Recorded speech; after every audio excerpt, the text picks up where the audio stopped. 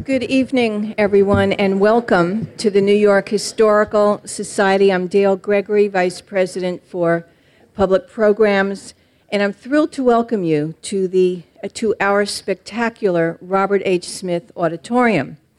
On view now is the new exhibition, Audubon's Aviary, Part 1 of the Complete Flock. It's beautiful. If you haven't already seen it, please take a visit. And we also have continuing our World War II and New York City exhibition, which everyone has raved about. So that, too, if you haven't seen it, come, please do. And I hope you'll take the opportunity to visit not only these exhibitions, but all the other exciting offerings here, including our Bernard and Irene Schwartz Classic Film Series, which is free with your admission during our Pay-As-You-Wish Friday nights. I just want to show you the flyer. If you don't already have it, we have some great films that we screen, World War II and its legacy in film right now, with unbelievable speakers. So take a look. They're right on the little display case as you walk out the auditorium back doors. Also, I just want to mention, relating to Lincoln, if you don't already have our brochure, which is also at the Visitor Services desk, we have some wonderful Lincoln programs coming up. The next one is Grant and Sherman with John Marzalek and Harold Holzer on April 2nd. So take a look at that. There's still some tickets left for that as well. Thank you, Jim. Okay. I just want to thank we just want to let Bank of America know how grateful we are for our free Friday night programs as well. And I also want to ask, before we go on any further, how many people are members in the audience? That is almost everyone, I think. So, you know, we want to encourage those two people who are not members. Become part of the family. Your membership helps support all our education programs and all these wonderful activities that we have to offer, bringing all our wonderful speakers in too. And for those of you who maybe you're getting a little bored with the level of membership you have, you can upgrade. So but whatever you are, whoever you are, we're happy to have you with us. You're a fabulous audience, and you have great energy. I was just talking with our speakers how exciting it is to have a full house like this. So tonight's program, Seward, Lincoln's Indispensable Man, is part of the Bernard and Irene Schwartz Distinguished Speaker Series, which is the heart of our public programs. And as always, I'd like to thank Mr. and Mrs. Schwartz for their support, which has enabled us to invite so many wonderful, prominent authors and historians to New York Historical. Let's give them a hand.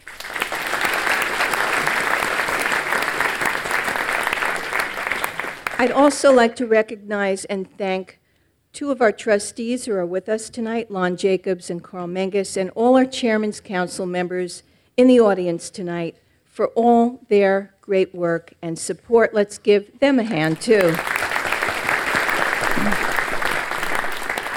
The program tonight will last an hour and include a question and answer session. Audience members will be invited to approach the two standing mics in the aisles. I always feel like I'm on an airplane and just pointing out the different aisles. And we ask that you do this so that the speakers on stage and everyone in the audience can hear you. We are also recording it, so no one will hear you unless you speak into the mic in our podcast for our greater audience outside the auditorium. Following the program, please join us for a book signing with tonight's speaker, whose book will be available for purchase in our museum store.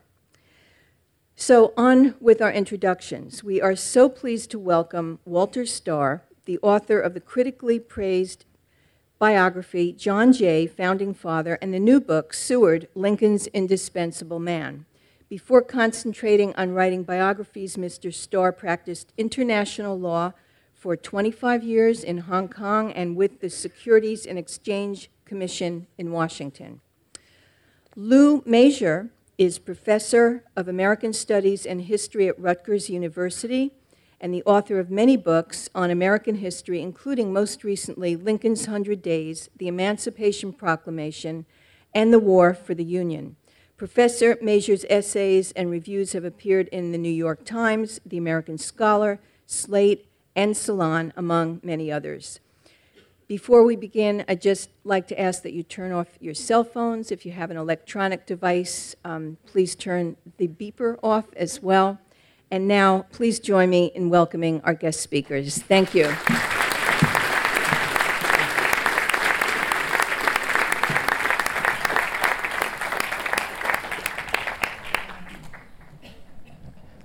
Well, thank you all for coming out this evening. Seward was very long-lived, and we're going to try to get to as many topics as we possibly can in talking about this fascinating and important figure. I thought we'd start, Walter, by trying to set the scene for Seward the man, Seward's personality, if you will, before we get into the details of his career as a politician.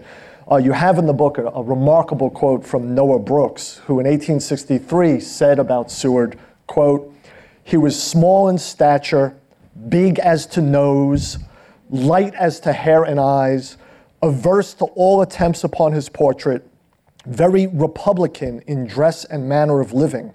He's affable, pleasant, accessible, smoking cigars always, ruffled or excited never, astute, keen to perceive a joke, appreciative of a good thing, and fond of good vitals, if not of luxurious furniture." Did Brooks capture Seward?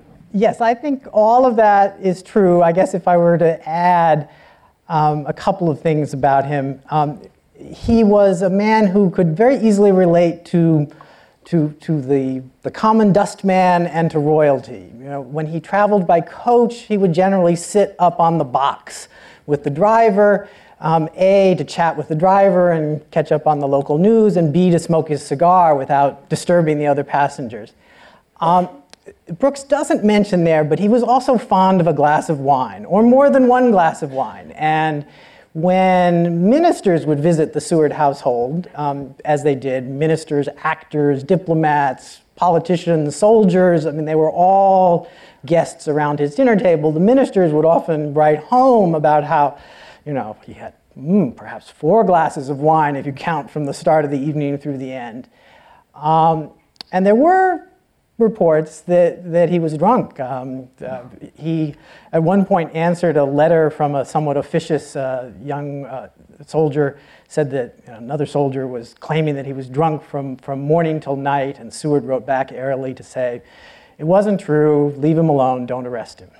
Of course, Lincoln neither smoked nor drank, so it makes for a very interesting relationship, doesn't it? Right, and at one point in Lincoln's presence, Seward said to a visiting British reporter that he regretted to say that Lincoln neither smoked nor drank, and he could not understand how a man could be elected president of the United States without engaging in at least one of these behaviors. And Lincoln predictably then told a little story, the point of which was that the mere absence of vice was not a virtue. Well, of course, before Seward and Lincoln became friends and worked so closely together, they were competitors for the nomination in 1860. Indeed, going into that nomination, Seward, the New Yorker, is considered the favorite. What happened? Why does Seward not get the nomination in 1860? It's complicated. It's a large part of Chapter 7 of the book. We have time. But I'd say there are a couple of factors, some kind of minor and some larger. The convention is held in Chicago, and Lincoln's friends in Chicago arrange some of the details in ways that help Lincoln. So, for example, they print fake tickets for the event. So imagine that there were roughly 150% more tickets for this event than there were people. And you let all the Lincoln supporters know that fact. Well, the hall is going to be filled with Lincoln folks, and the Seward folks are out in the lobby trying to get in. Bigger factors, though, I think include Seward's views on immigrants and Seward's views on slavery. On immigrants, as governor of New York, Seward had made it clear that he favored immigration, and he had made a huge cause of the education of Catholic children here in New York City. And people had long memories in those days, and there were many anti-immigrant Republicans for whom Seward, because of those actions as governor, because of his pro-immigration stance, was not an acceptable nominee. Lincoln's views on immigration were just unknown at the time. Right. And so, not for the first or last time, the convention opted for someone with less well-known views. So there's a nativist strain, is what you're talking about, in the Republican Party that we know comes from that Know-Nothing Party, and that nativist strain didn't like Seward's support for Catholicism or for Catholic education. Right. Now, what about the abolitionist side of things? Where do we position Seward on the all-important question of slavery? Well, I think that at the moment of the convention, that there's really no daylight between Lincoln and Seward on this issue.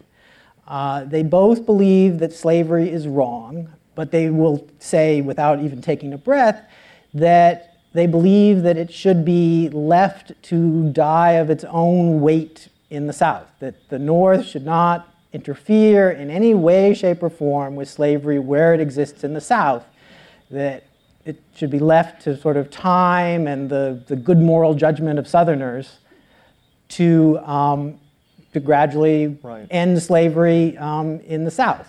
And yet Seward had a reputation, though, for being a radical, in part because of one speech that he gave, right?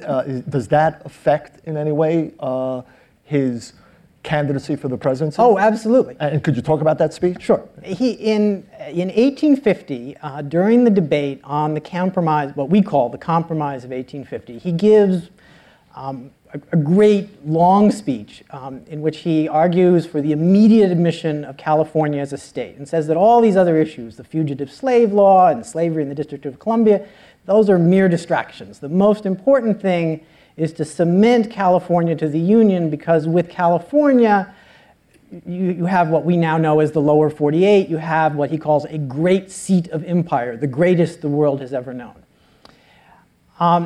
And in the course of this long speech, he says that the Constitution dedicates the Western territories to freedom and not to slavery, and that there's indeed a higher law than the Constitution, which also consecrates those territories to freedom.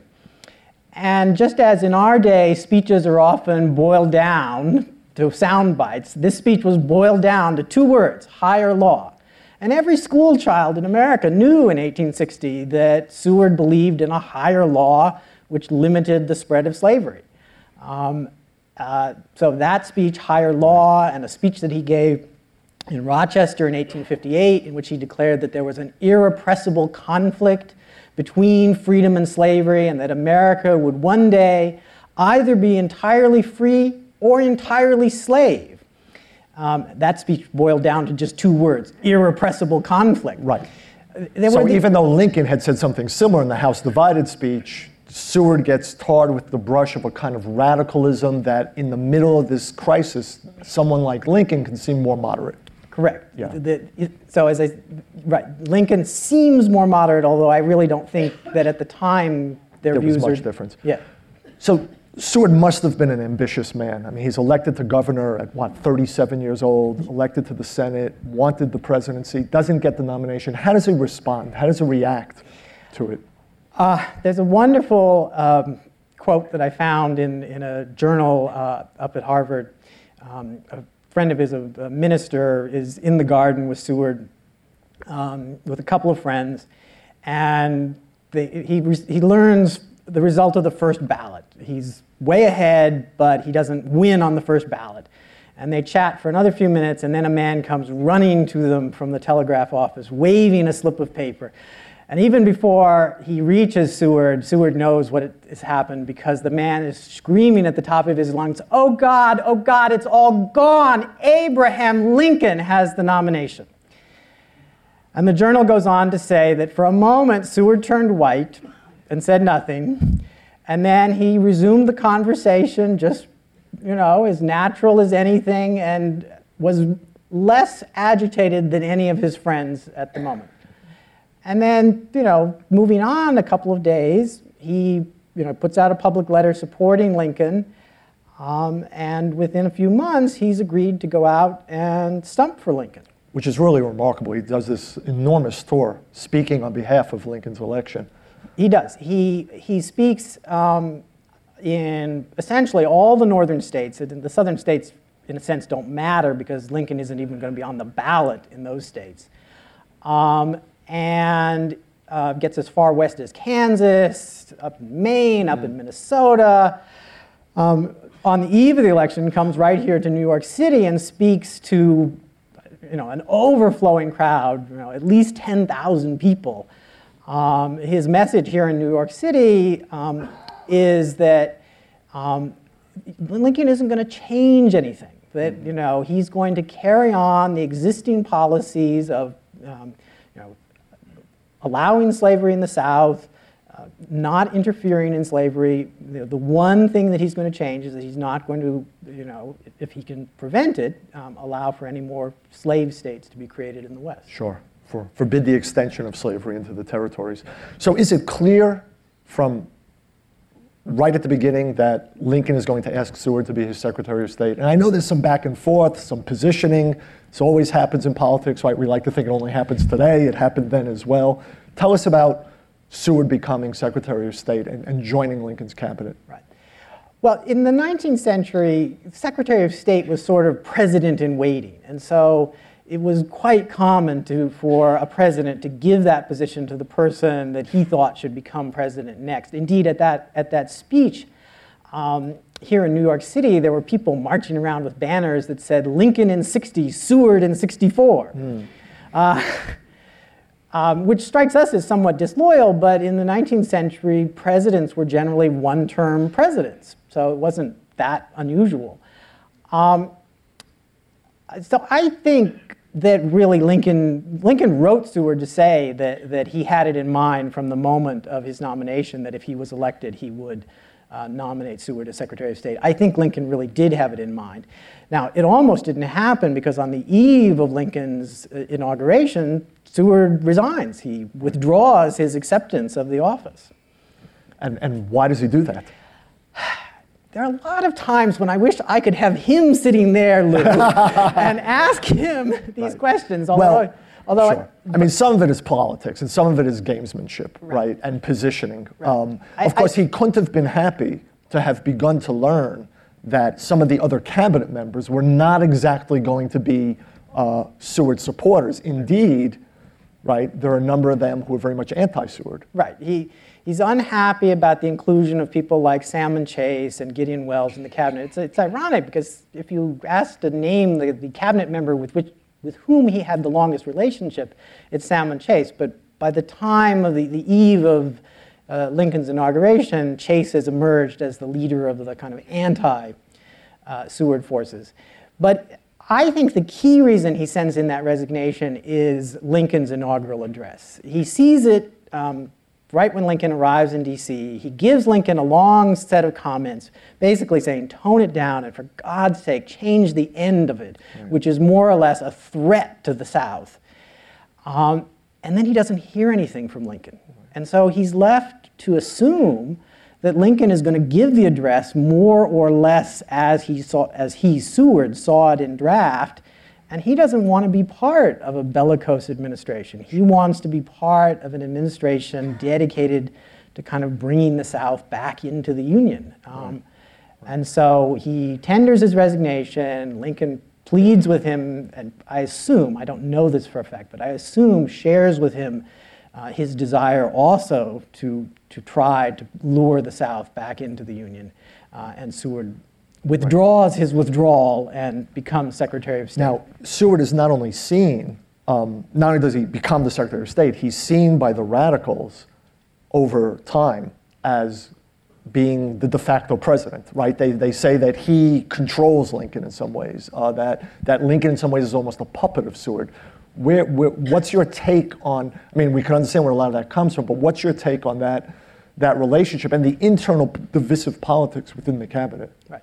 Well, I regret to have to say this because Lincoln is a greater man than Seward, but at the outset, Seward himself was sort of hoping to be de facto president, and to have Lincoln as kind of the nominal president. Seward joked with one of the European diplomats that really it was not that different a situation than, say, the British monarchy. You have a nominal head of state in the form of the monarch, but real power rests with the head of the ruling party, i.e. himself. Right?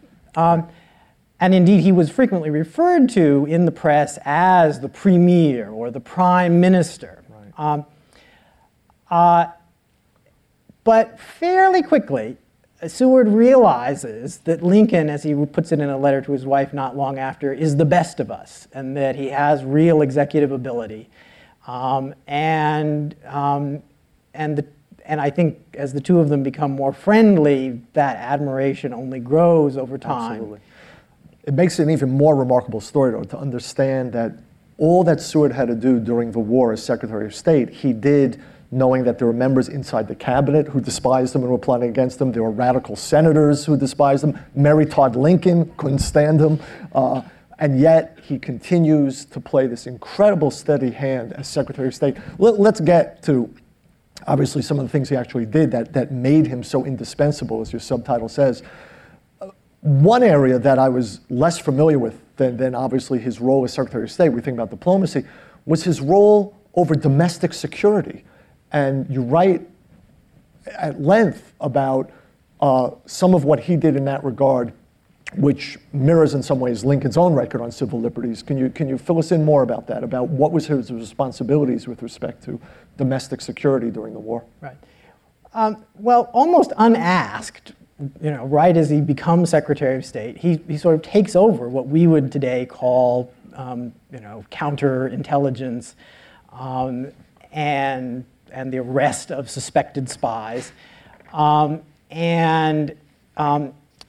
and large, he's not the person. Occasionally, he gives an order and says, arrest that Lou Mazur because he's, spying. More often, what happens is that he gets a telegram from Baltimore or Boston or whatever to say, we've arrested so-and-so because he's, recruiting for the Southerners or is sending arms to the South. What do you want us to do with him? And these telegrams come not to the Secretary of War and not to the President, but to Secretary of State Seward, and Seward will respond generally, send him to, Fort Lafayette or some other prison, and then it's to Seward that people, lawyers, friends, family, plead for the release of these prisoners. During this period in which he's in charge of domestic security, about 1,000 people in the North are arrested and held in prison on his say-so. He's reported to have told the British minister during this period that he had a little bell on his table that he could ring and order the arrest of any person in the North, and that no one other than the president could order his release. I don't believe that he actually said that. I think it was made up by one of his many enemies. Right. But he could have said it. Sure, and that makes it a challenge for you throughout, doesn't it? I mean, it makes it a challenge for all historians to suss through the evidence and to know that so much of it comes from anti-administration newspapers or opponents who afterwards say something. And I think you do a brilliant job here informing the reader where these quotes are coming from and how to sort through their veracity. Yeah. So domestic security for the first year. And then when Edwin Stanton becomes Secretary of War, a much more forceful Secretary of War, he persuades Lincoln that this is not really the proper role of the Secretary of State. And I think by that point, Seward is quite happy to get rid of it. The Secretary, you have to bear in mind that he doesn't have an army of people in Foggy Bottom to carry out his commands. The entire, domestic staff of the State Department would kind of fit in that section of those seats over there, right? And they weren't senior people, they were clerks.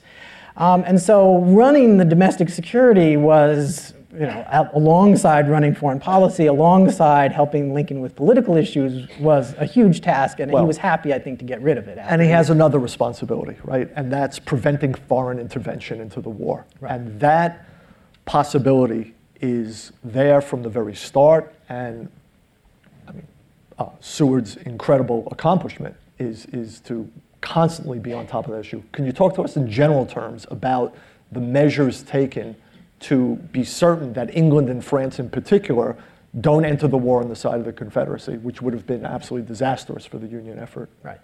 Well, I think, there were, when a nation like England considers going to war with the United States, there are going to be a lot of things it thinks about other than what the United States is doing diplomatically. But the key things that Seward does are to make it very clear to the British, both through the minister in Washington and through his very able minister in London, Charles Francis Adams, following in the footsteps of his father and grandfather, that support for the South, recognition of the South, meant war with the United States.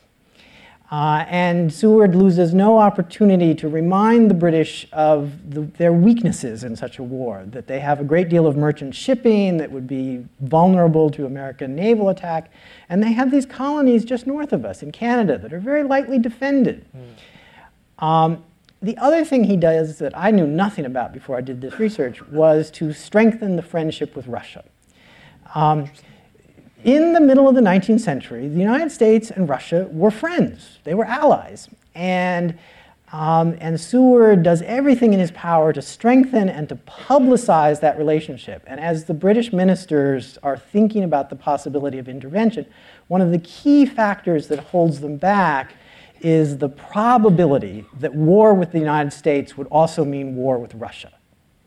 And so keeping that friendship with Russia strong and publicizing that friendship whenever he could by printing in the newspapers, warm letters from the Tsar to the president, right. I think does help keep Britain and France out of the war. Now, there is a delicate event in late 1861 that in the book you call it the Cuban Missile Crisis of the Civil War, the Trent Affair. Can you tell us about that, which really very nearly almost brings England into the war? The Trent was a British merchant ship on its way from Cuba to England and was stopped by an American naval captain not far from Cuba.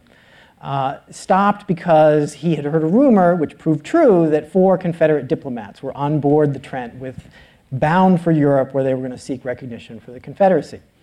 He stops the boat, sends a couple shots across the bow to force it to stop, seizes the prisoners in a dramatic scene from the deck of the boat, and brings them to the United States as prisoners.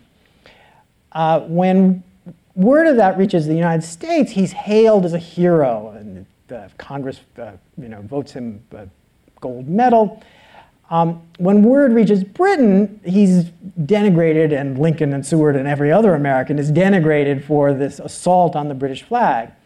Seward receives in late December of 1861 the formal British demand: apologize and return the 4 men to British control.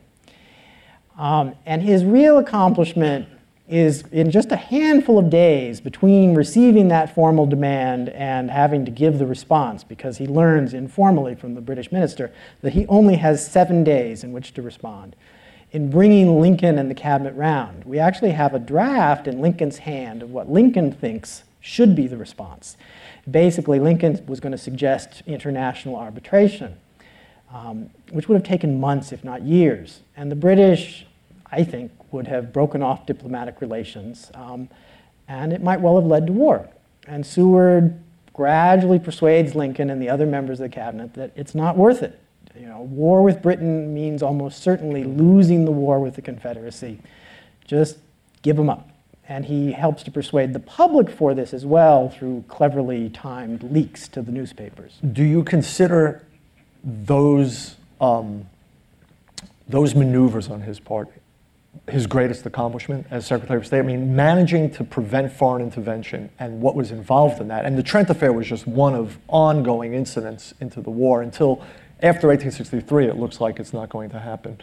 Did you see that as one of his great achievements? It's certainly one of his great achievements. I'm not sure. Well, it allows me to ask you, so what else? What else? Alaska, the one thing, when I told people I was writing this book, the one thing that taxi drivers know about Seward is that he bought Alaska. And I think that Seward would actually be happy about that because he was very proud of Alaska. And what I didn't know, and what I don't think many people know, is that Alaska was really only kind of one piece of his post-war ambitions. It's an incredible story. Mention some of the other places that he had his eyes on. Well, okay. Talk about building an empire. Right, okay, so British Columbia, Baja California, Hawaii, the Panama Canal Zone. And some of these are more than just pipe dreams. So for example, with respect to the Panama Canal Zone, he negotiates a treaty with Colombia, which at the time controls Panama, to allow the United States to build a canal. And he and some friends here in New York organized the private company that's going to undertake the work. He gives a speech here in New York City talking about how the canal will be sort of the great public-private enterprise of the late 19th century, and when it's completed will be one of the sort of 7 wonders of the world. It doesn't happen. The Colombian Senate doesn't ratify the treaty, and I don't think technically that could have been built. But Seward not only buys Alaska, he really kind of lays the framework. I forgot to mention the Virgin Islands. He negotiates a treaty to buy the Virgin Islands for much less than we actually buy them for 50 years later. He lays the framework for the American empire, which is, of course, a controversial thing today, but... And what are some of the ideological underpinnings of that? Because this is something he believed in very early on, and it's counterintuitive because the Whig Party, of which he was a member, tended to be less expansionist, right? The idea of manifest destiny is coined by the Democrats, not by the Whigs. So where is Seward coming from? He does occasionally, as a Whig politician, say things like, we don't need any more land. But he also, from a very early point in his career, talks about how the American empire will expand so that, it reaches, the equator and the Arctic Circle. He has a vision that the United States is not only going to expand to sort of fill the lower 48, but to fill much of North America. I mean, remember that Mexico at this point is in a very fragile state, and Canada is just a collection of unhappy colonies. So his ambitions for British Columbia were not at all unrealistic. The local British Columbia newspapers, many of them were arguing that British Columbia should annex itself to the United States. And it ties back in with what I was talking about in terms of his work as governor in favor of the immigrants. He saw the United States as kind of a natural magnet, not just for territory, but for people. He thought immigrants were a tremendous resource and was always in favor of bringing them to the United States. And he saw the United States as an international center of commerce, diplomacy. Yeah, the trade element must have been also significant. Yes. Ports and seas. Yeah. Right. As a New Yorker, I mean, he's not actually from New York City, but he's very closely tied with many of the leading merchants and bankers of New York City. From a very early age, he's keen to see an expansion of trade, not just across the Atlantic with Europe, but across the Pacific with Asia. So I'm going to bring you back in this way to the war and to the subject of emancipation, because here he's deeply interested in acquiring all these territories, and yet I was intrigued to learn that he's an opponent of these schemes of colonization, which Lincoln himself was in support of, at least until 1863, the idea indeed after. Well, we can argue about that, but certainly publicly, at least, through 1863. But Seward's opposed to it. And it's the idea that free blacks are going to voluntarily be relocated in these other places. So I want to bring you back to sort of Seward and emancipation, Seward's ideas about colonization. Why is he opposed to that? Well, on colonization, a couple of things. One, he's the Secretary of State, so he's the one who has to try to persuade these foreign nations to take large numbers of American blacks, and he is thus much more conscious than Lincoln. There aren't a lot of takers. Yeah. So that's one point. But there's also an ideological point, as he puts it not long after Lincoln's death, that this was the one issue on which the two of them disagreed, because Seward, was always in favor of bringing people to the United States rather than sending them away.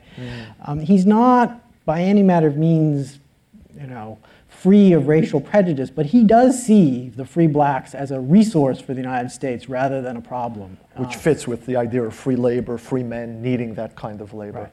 And yet he he opposes, at least initially, the issuance of Emancipation Proclamation. And in July 22nd, at that cabinet meeting, he argues against it. Yes. Again, I wish I could talk with him, but he believed that the war was ending slavery anyway. That as the Union troops advanced, blacks were, taking their freedom or, coming into the camps. That perhaps slavery in some tenuous form would survive the war, but not for very long. Right. And so, and on the other side, he was concerned about the foreign reaction, the possibility that Britain and France, keen to get Southern cotton, would see the Emancipation Proclamation as preventing the growth of cotton because it could only be grown by slaves. This was what people thought. He was concerned about the possibility of racial violence in the South.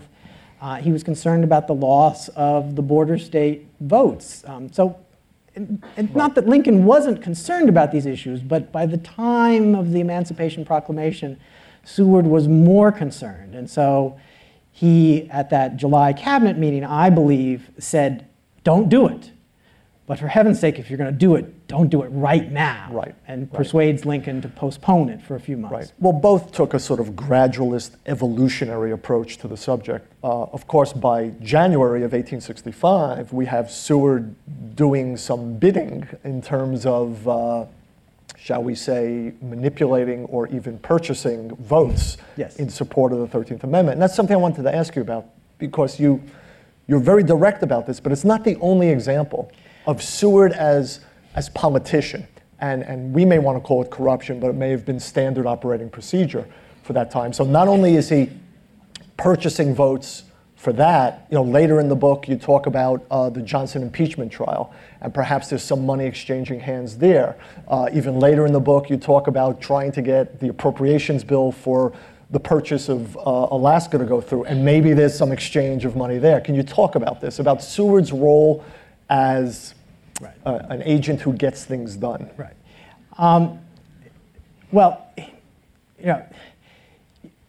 he grew up in what his cabinet colleague Wells called, the vicious school of New York politics. There you go.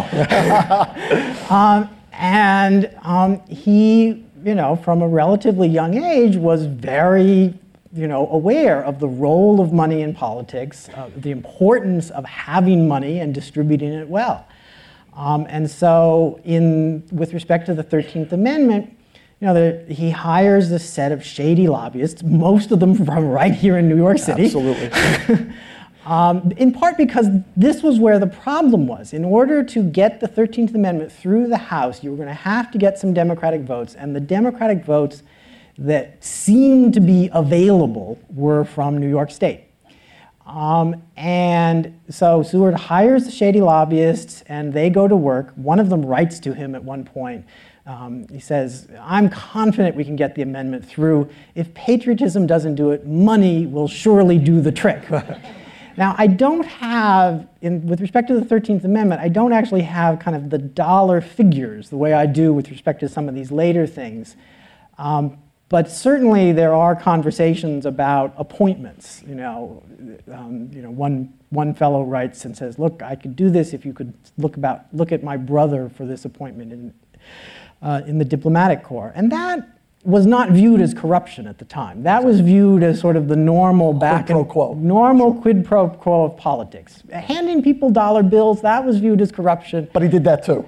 And I think it's certainly, the clearer example is with respect to, say, the Johnson impeachment, where Seward is involved in the effort to raise money for the Johnson Defense Fund. And we have the bank records to show that about $100,000 was raised, and we have the lawyer's bill to show that $11,000 precisely was spent on the legal team. So where's the other $90,000? Well, it mainly goes to lobbyists, some of them the same shady New York lobbyists. Right. And in all likelihood, some of that made its way into the pockets of the senators who voted to acquit Johnson. Now, let me ask you this question. As we near the end of his term with Lincoln as Secretary of State, he too is an object of the assassination plot. Why is that? I mean, why is Seward also picked out to be assaulted on that same day? It goes back to your comment about being viewed as de facto president. There's actually a letter from John Wilkes Booth to his sister which says, other brains than Lincoln's rule the country. Now, he doesn't mention Seward by name, but I'm reasonably sure that it was Seward whom he had in mind, and Booth thus targets Seward for assassination. Seward is sort of an invalid. He's been injured in a carriage accident. The assassin bursts into his sick room, a pistol in one hand, a knife in the other. The pistol isn't working because he's already used it as a club, but the knife works quite well to slash Seward several times about the face and neck.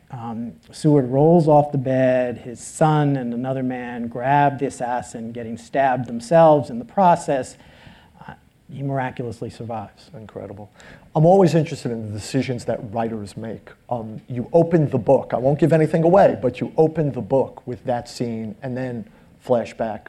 I'd be interested to learn why you chose that scene to open with. It's a great scene and it's a riveting scene, but you may have thought about different ways of opening the book. I thought, for example, about where you opened this discussion with his disappointment about not being the nominee. I thought about opening with his great commencement speech at Union College in 1820 in the midst of the Missouri crisis, when he says that the Union will be perpetual, because that really is sort of a theme of his entire life. But my son actually said, "Dad, you got to start with the blood." There you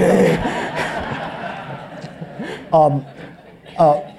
I do have a few more questions for you, but before so, I just want to say that we will be taking questions from the audience in a few moments.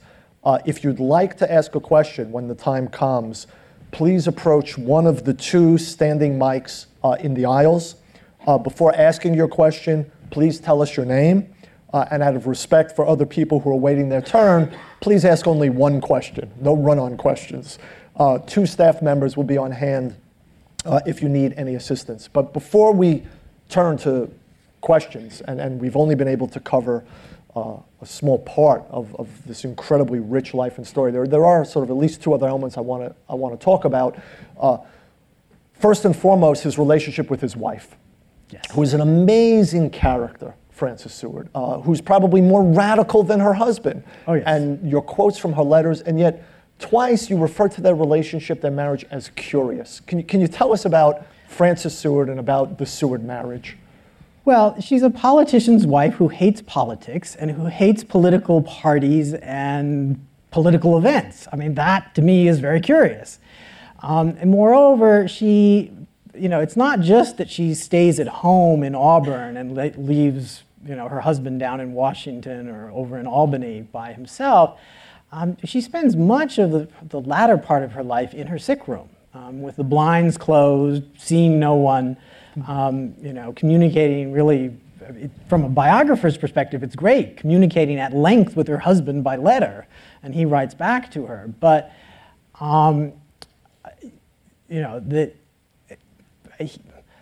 he, as a young man, I think, if you asked him, would have said, yes, I'm ambitious, I want to go into political life. And so why he chooses a woman who, even when he's first elected governor, and they're both young and in good health, she chooses not to attend his inauguration as governor. So I find that curious. Yeah, no, that is curious. And her letters, can you say something more about her as an intellectual, as a political person? I mean, she gravitated to Sumner, who Right. she liked a great deal. Right. She, as you say, she is more radical than her husband on lots of issues. One of the sort of aha moments in my research was when I discovered that her best friends were among the handful of women who organized the Seneca Falls Convention, at which it was declared that all men and women are created equal. Now, Frances was not herself kind of a card-carrying member of these early feminist organizations, but these were her views, these were her friends, these were the people with whom she spent time. And similarly, on slavery, during the run-up to the Emancipation Proclamation, she writes to her husband and says, look, if he's not going to issue, Lincoln, is not going to issue that Emancipation Proclamation, resign. You owe it to yourself and to your children and to your country and to your God to do so. At another point, she writes and says that she regrets the president's comments about union. He acts as if the mere keeping together of a handful of states is more important than the freedom of 4 million people. Wow. So there's no question that she is more radical than her husband, in some respects sort of more political, even than her very political husband, from her cloistered bedroom. And yet the assassination attempt on her husband maybe didn't succeed in killing him, but she dies shortly thereafter. Right. She actually, when her husband had the carriage accident, the children in Washington sent her a telegram saying, "Come immediately. He's near death," which he was after the carriage accident. She did. She got on the train, traveled through the night, arrived in Washington, and nursed her husband for the 2 weeks. And thus, she is in the house on the night of the assassination attempt in which her husband is slashed. Her son the pistol was used to club her son Frederick to near death, and every letter written in the days after the assassination attempt said, "Frederick will die." Everyone was confident of that. Wow. It's an incredible story. It's an incredible family story. Of course, his daughter Fanny also passes at an early age, at 21, I believe, and But Seward keeps on and keeps going on. Why don't I invite you? I see some people have already come up to the mics, which is terrific. And why don't we turn now to some questions from the audience? Sir, I believe you were first. Thank you. Please tell us your name. I'm Jim Pasinich. I'm a docent here. And my question, and you touched on this in your discussion, is about the Albany plan that Seward was going to put into effect, where Lincoln is a figurehead president and the power really resides with himself and with Salmon Chase. What happened? How long did that last? Did Lincoln know about it? And why did it end? I guess I don't have to restate the question. Could everyone hear that on the mics? Yes. Okay. Lincoln surely knows about it. One of the letters that I found was from an editor in New Hampshire writing to Lincoln in January before Lincoln takes office, saying, after the appointment of Seward has been announced as a tentative appointment, saying, it's a mistake. He wants to run things. Don't appoint him, whatever else you do. So Lincoln is well aware of Seward's ambitions to run things. It doesn't last very long because, there's a moment, it may not be the only moment, but there's a moment that's accessible to us as historians because it's written down. On April 1st, 1861, Seward writes a note to the president in which he says that, we've been in office for a month and we have no policy, foreign or domestic. And he goes on to sort of criticize the lack of policy. And at the end, he says, once things are decided, someone must take charge and implement them. I'm not seeking authority, but I'm not shirking it either. And Lincoln writes back. I don't think he actually hands it to Seward, but he writes out, as he often did, what he was thinking. He writes back and says, we do have a policy, and by you helped create our policy. And as to who's going to do things, I must do it. And if you have to pin a moment when Lincoln sort of puts his foot down and says, I am the president, and you are just my Secretary of State, it's April 1st of 1861. Thank you. We'll go back and forth to each side. Sir. Yes. My name is Jim Mackin. In the early annals of New York City education history, that is public education, there was the matter of the Irish immigrant children getting public education or not. And I believe Governor Seward at the time jumped into that issue. Does that tell us anything about his political character and his beliefs? He did jump into that issue with both feet, and what's most interesting is that he jumped into it. He was a Whig, the first Whig governor of New York. By and large, the Whigs were quite happy with the system of public education here in New York City, and Seward, was sort of going against the grain of his party to say, no, this is a problem. You have thousands of children who are not going to school at all, and we're going to do something about it. And he said that in his first message, and the legislature did nothing, and he said it again in his second message, and he kept saying it, and he worked with the bishop, later Archbishop of New York, John Hughes, to get legislation through with very little support from the Whig Party, really basically what we would call a bipartisan effort, crossing, but really more support from the Democrats. This is one of a number of instances in which Seward kind of doesn't fit in the box of the party to which he's attached at the moment. Thank you. Over here, yes. What role, if any, did Seward play with Lincoln at Gettysburg and in the formation of that speech? Good question. Good question. Seward is one of two cabinet members who goes with Lincoln by train up to Gettysburg. And they stay in adjoining houses, and we know that Lincoln goes from his house to the house where Seward is staying that night and spends about an hour. I think it's fair to assume that they talk about the speech because they've talked about so many other documents over the years, but we don't actually have a copy of the Gettysburg Address with Seward's editing. But I think in all likelihood, Seward would have talked that night with his friend about the address. Seward and Lincoln on the day, on the morning, spend about an hour and a half, just the two of them, in a carriage touring the battlefield where bones are still visible, you know. And I think part of the sort of very somber atmosphere of Lincoln's address comes from that experience of, you know, seeing where the men fought and died. And then the two of them are sitting closer than Lou and I are through Edward Everett's 2-hour address before Lincoln stands up to give his speech. So Seward is right there as his right hand. I don't have the hard evidence of his changes, but I think it's reasonable to think he had some role. And we know, just to explode the myth, Lincoln did not write it on the train going to Gettysburg. We know that he was working on the speech that evening in Gettysburg. Yes, sir. Yes, Warren Bender's my name. As you said, Seward was an outspoken abolitionist. It may have even probably did cost him the nomination. And his wife was even more radical than he was in terms of integration.